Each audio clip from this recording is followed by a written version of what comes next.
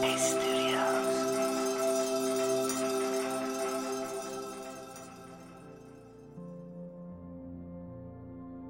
Hi, it's Eve here, and welcome to Radio Headspace and to Friday. So last weekend, I got to hang out with some friends in their garden. We'd created a little COVID bubble, so it felt safe to see them. And they have a 6-year-old. And we were chatting about her week and how things were. And she said in a very bold statement, "When I grow up, I want to be a teacher." You know, I really do think she will become a teacher. She was so adamant about it. On the drive home, it got me thinking about that statement. When I grow up, I want to be.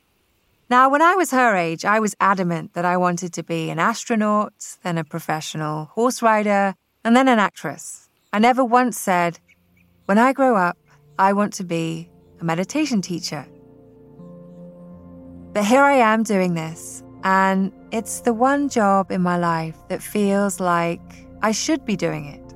But it took a lot of twists and turns and ups and downs to get here.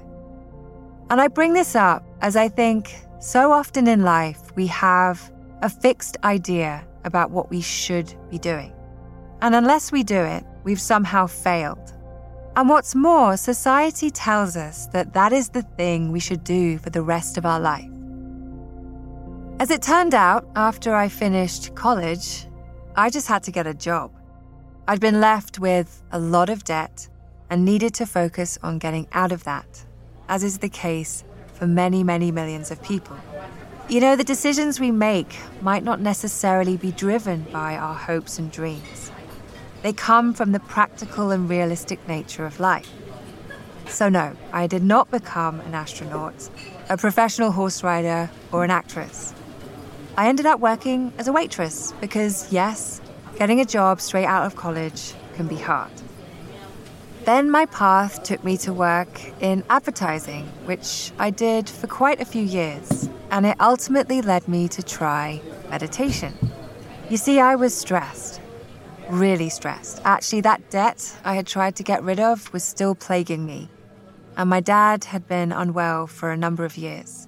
I wasn't sleeping well, I was no fun to be around, and I was pretty unhappy. Not really sure what I was supposed to be doing. And a very dear friend suggested I try meditation. And I pushed it away for quite a while, telling myself that I didn't need that. The truth is, I knew nothing about it. Until eventually things got so bad, I did give it a go. After my first session, did I suddenly quit my job and go and train as a teacher? No. But over time, I started to see that actually, maybe there were some other things I could try. Just because I was on one path, it didn't mean I couldn't change directions.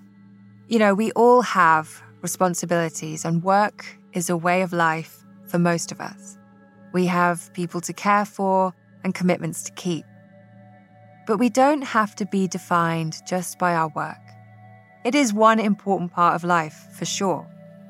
But as we grow and change, why can't what we do for a living change and flow too? So coming back to that statement, when I grow up, I want to be... The truth is, when are we grown up? Society and the media are very good at telling us that we should be at a certain point in our life by a certain age. But I think the answer is never.